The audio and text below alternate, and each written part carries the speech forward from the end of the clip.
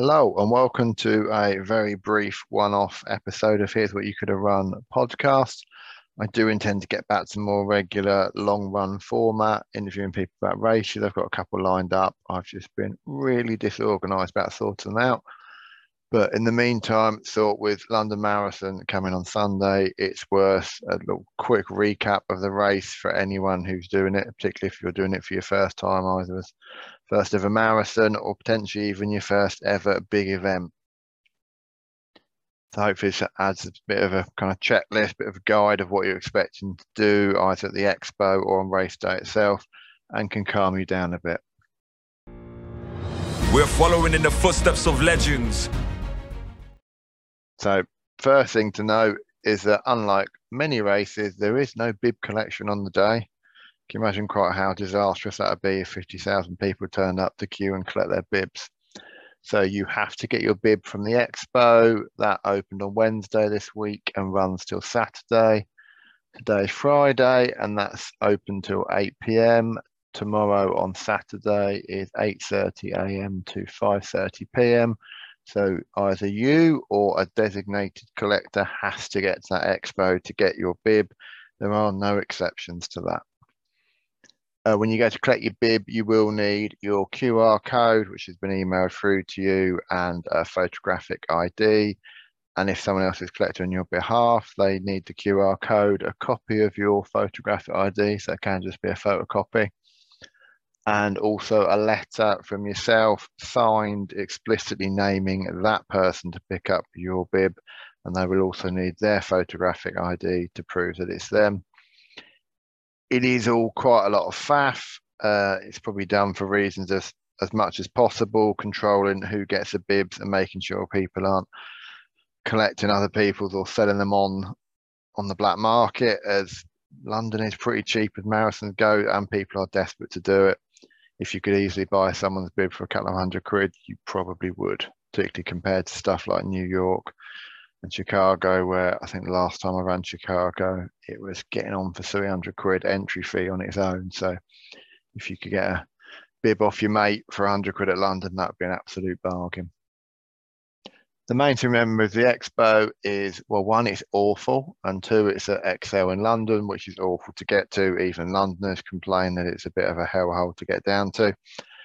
It's particularly made good this year in that the train strike on Saturday, so you'll have to look at other ways of getting down there.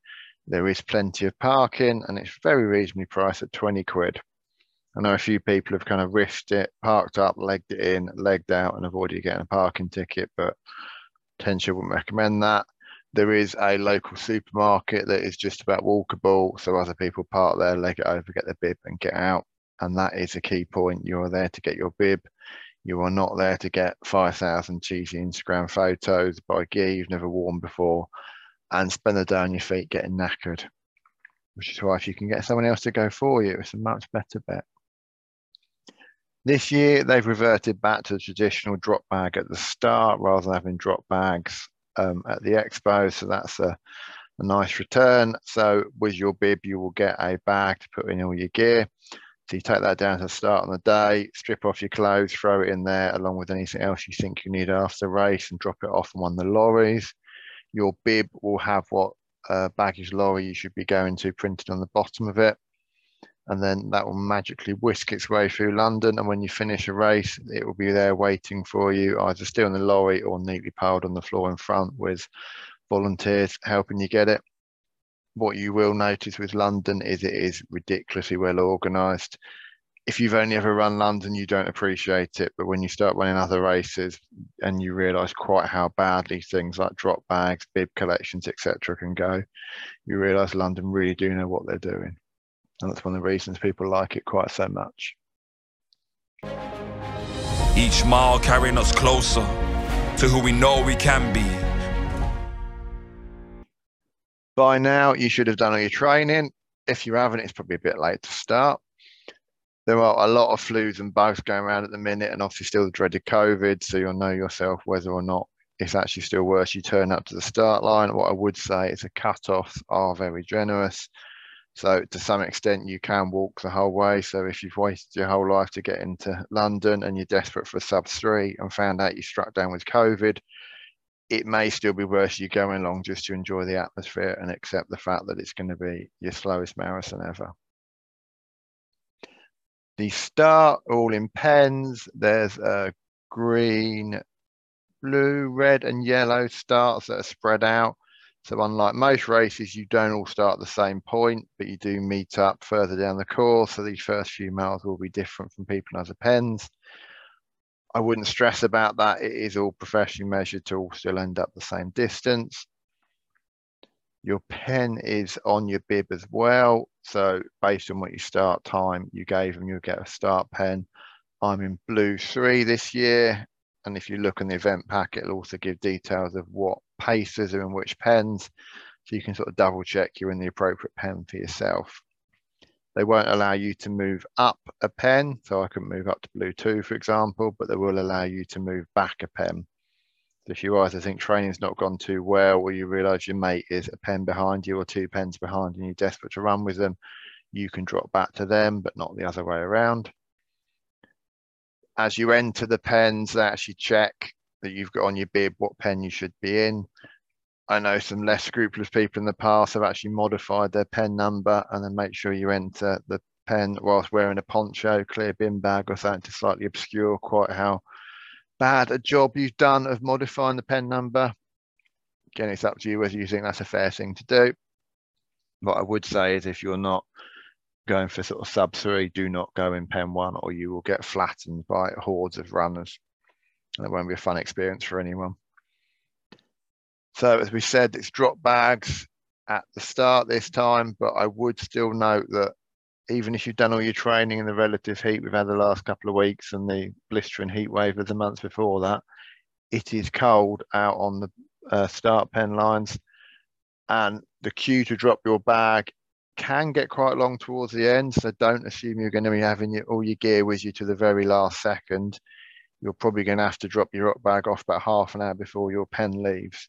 So you will have a minimum of half hour stood around getting cold. So I would still look to have either a poncho, bin liner, similar, just to try and keep yourself warm. It's also looking weather-wise like it might rain for a fair bit of Sunday. So a poncho bin bag, again, will keep you dry as well as warm. And a lot of people take a couple of Tesco's carrier bags to try and keep their trainers dry, because by and large, most of this sort of staging area is on grass. They tend to be fairly good at having mowed it fairly recently, but you will get wet feet if it's been raining or it starts to rain during it. It's also worth noting that unlike some of your other events you might have done, everything takes a long time at the start pens just because of the sheer number of people, however well you organise it. So toilet queues will be long, bag drop queue will be long. If there's any stands giving out freebies like Lucozade, there often are, again, they tend to have a bit of a queue. So don't turn up 10 minutes before you're due to set off thinking it's like park run. You really need to get there minimum of an hour before, if not 2 hours, and accept the fact that you're going to be hanging around for a bit and queuing up probably a couple of times for the toilets. They tend to have cubicles and urinals for both men and women. I have no idea how female urinals work, but if anyone wants to let us know, that's great. But it does help keep the queues down a bit shorter. The other thing to remember is by now you should know exactly what you're running in, nothing new on race day. So if you haven't yet done a run in your gear, there is still time probably to get one run in either Friday or Saturday. Get that kit washed and ready, because the last thing you want to do is find out it chafes or rubs. I've got a beautiful pair of duck shorts that I'm wearing with a nice hat. So we went out in that yesterday to give it a final test. And despite being a hideous design and a cheap item off Wish or possibly Geek, I can't remember where I got it from now, it's not actually too bad with a liner. So I think I'll be all right from that point of view. The other thing to remind you to take to the start is any sort of deep heat or similar medication that you need, maybe any K-tape for bleeding nipples, which I'm very good at, and something to eat or drink while you wait around. This doesn't mean guzzle 3 litres of water just before you set off, or you will be spending the whole race having a piss. But accept the fact that that's a critical 2 hours before your race. You aren't going to be stood outside Burger King or similar. So try and take something that you know will sit well in your stomach, but that you can eat while standing in a field shivering, chatting to your mates. If you are trying to meet people during the sort of start pen area, the mobile phone signal is typically awful, and there's 40, 50,000 runners plus friends, family, organisers, etc. The mobile phone signal just gets swamped. So it's worth either trying to text people, or even better, if you can plan ahead, agree a point to meet your mate, ideally maybe just outside as you go into sort of Blue Start or similar, agree a time and a place to meet them there. Ultimately, it is your race though. If you've agreed to meet a mate and they haven't turned up and you're starting to get late and you still need to drop your bag, go for a piss and get in your pen, then it's down to you to ditch them, get on with it and worry about your race. So as per previous years, there are different waves that have all got different start times. The London Marathon app, if you've got that on your phone, which is very useful to have, will have that on it. So in my case, it's 9:39, I believe I've got to get there. So you can give people that are watching or waiting for you a rough indication when you're due to start and a rough indication of how long it's going to take you. The app allows you to track a lot of runners. So if you can tell people your bib number, particularly if you've got a very common name, they can make sure they're tracking the right John Smith. Thing to note is in the start pen, there will be a lot of nerves. People will be getting very antsy, jogging on the spot, to some extent useful to keep warm, but also a bit of a waste of energy considering you've got 26 miles to run. So just try and keep yourself calm. There will also be the infamous swapping of stories and telling everyone how injured you are and how the weather's terrible.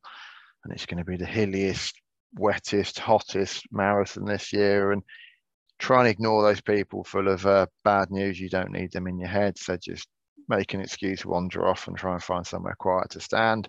The last thing you need if you're worried about doing your race is your head being full of negative thoughts. Over 26.2 miles, we will find out who we really are. When your pen does get called forward, now's the time to drop any sort of last minute hats, gloves, bin liners, ponchos, etc. off and get ready to run. The thing to be wary of is downhill for the first 4 or 5 miles. So it's very easy to get swept up with people. So probably the most important section of the race to think about your pacing is those first few miles. It also is incredibly congested. So if you get in a group that's running slower than you'd like, if you can get around, then do so, but equally don't spend the next 3 miles darting around left, right and centre, desperately trying to squeeze past people, as you're just going to tire people out. The crowds will thin out later, or the crowds of runners, I should say, will thin out later. And now that's the time that you should be looking to overtake. So if you're desperately trying to run 8-minute miles and you're running 8:05, 8:10 because you're stuck behind people, if you can't get past, then just relax, keep calm, run the pace you can, squeeze through when possible, and then make that up a bit later. Point to note is this year it is water in bottles, which is great.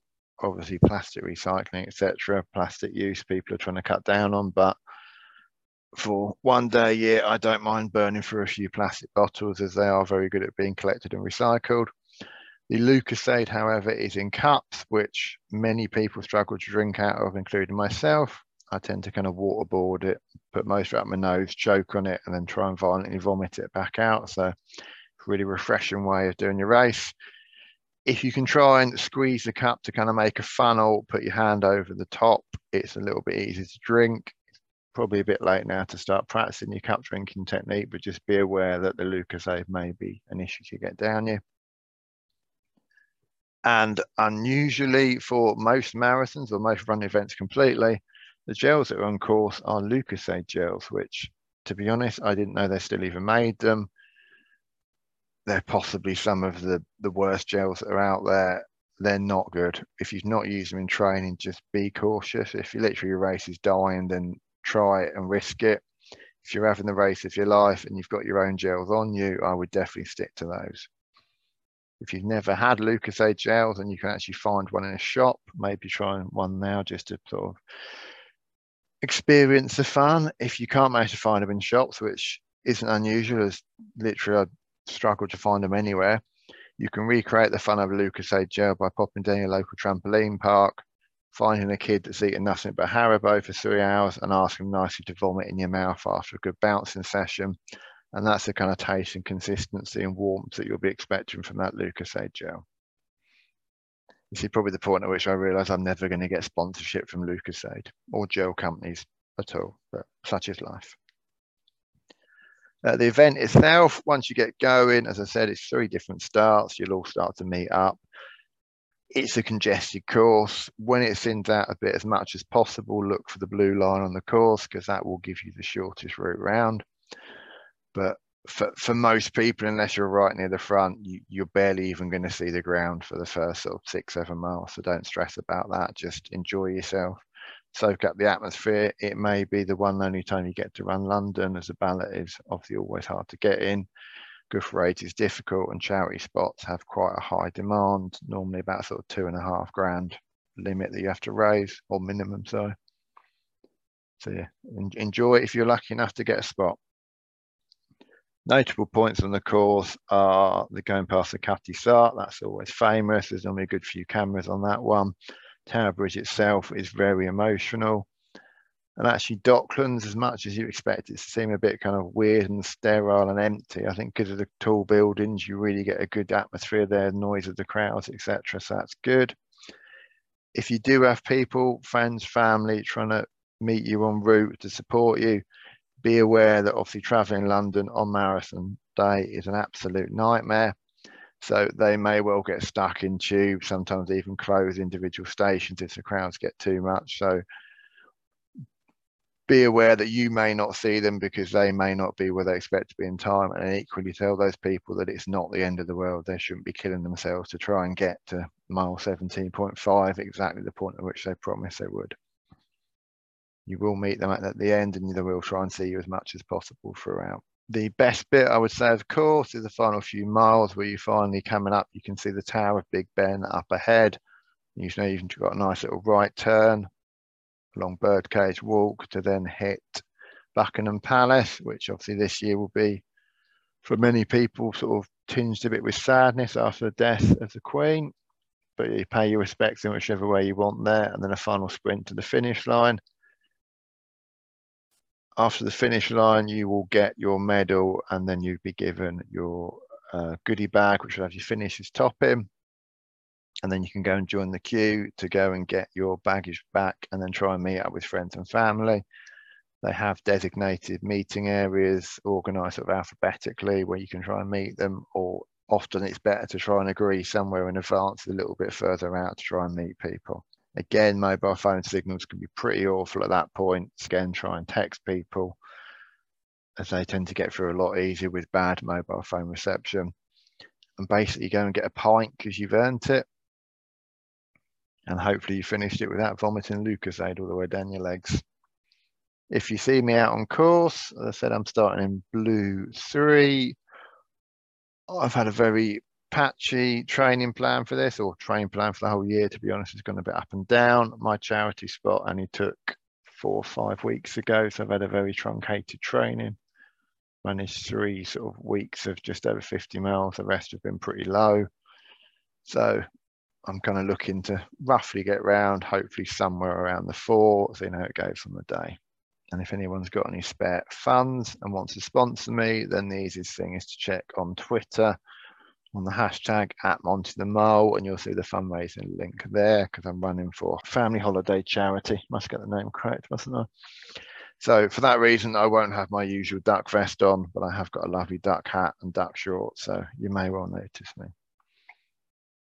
So it just remains me to say best of luck to everyone running. Really enjoy it, even if it's a bit wet out there. Just accept the fact the day is what it is. You may have planned for different temperatures, different weather, and hope to be in a different state of fitness, but all of that's outside your control now. All you can do is make sure you get your bib at the expo, you get to the start in time, you drop your drop bag off, you get in the correct pen, and you run the best race you can, and have the London Marathon experience closest to what you wanted. Best of luck, and speak to you all soon.